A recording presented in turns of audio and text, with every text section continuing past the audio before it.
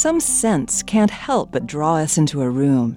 Freshly baked chocolate chip cookies, coffee, the corpses of rotting arthropods. Maybe the latter isn't especially appealing to us humans, but it's irresistible to certain insects. And there's a flower that uses this fact to its advantage. Like many members of the plant kingdom, Aristolochia microstoma, a Greek plant with strongly scented tube-like flowers that grow at ground level, relies on insects to pollinate it.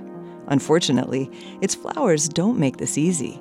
Their male and female organs are situated deep inside its tube-like flowers, and it's a tough sell getting insects to enter.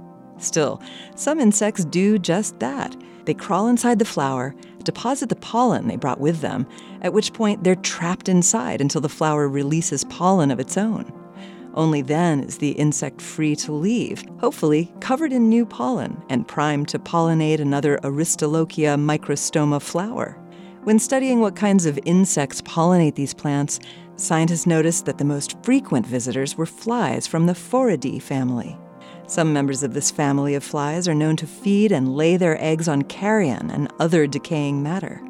After analyzing the scent emitted by the plant's flowers, the scientists noticed it was very similar to the scent of dead beetles. Their theory is that the plant emits the scent of arthropod corpses to attract the flies that pollinate it.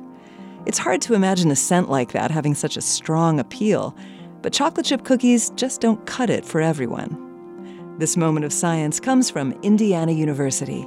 There are thousands more moments of science on our website at amomentofscience.org, where you can also view videos and sign up for podcasts. I'm Yael Cassander.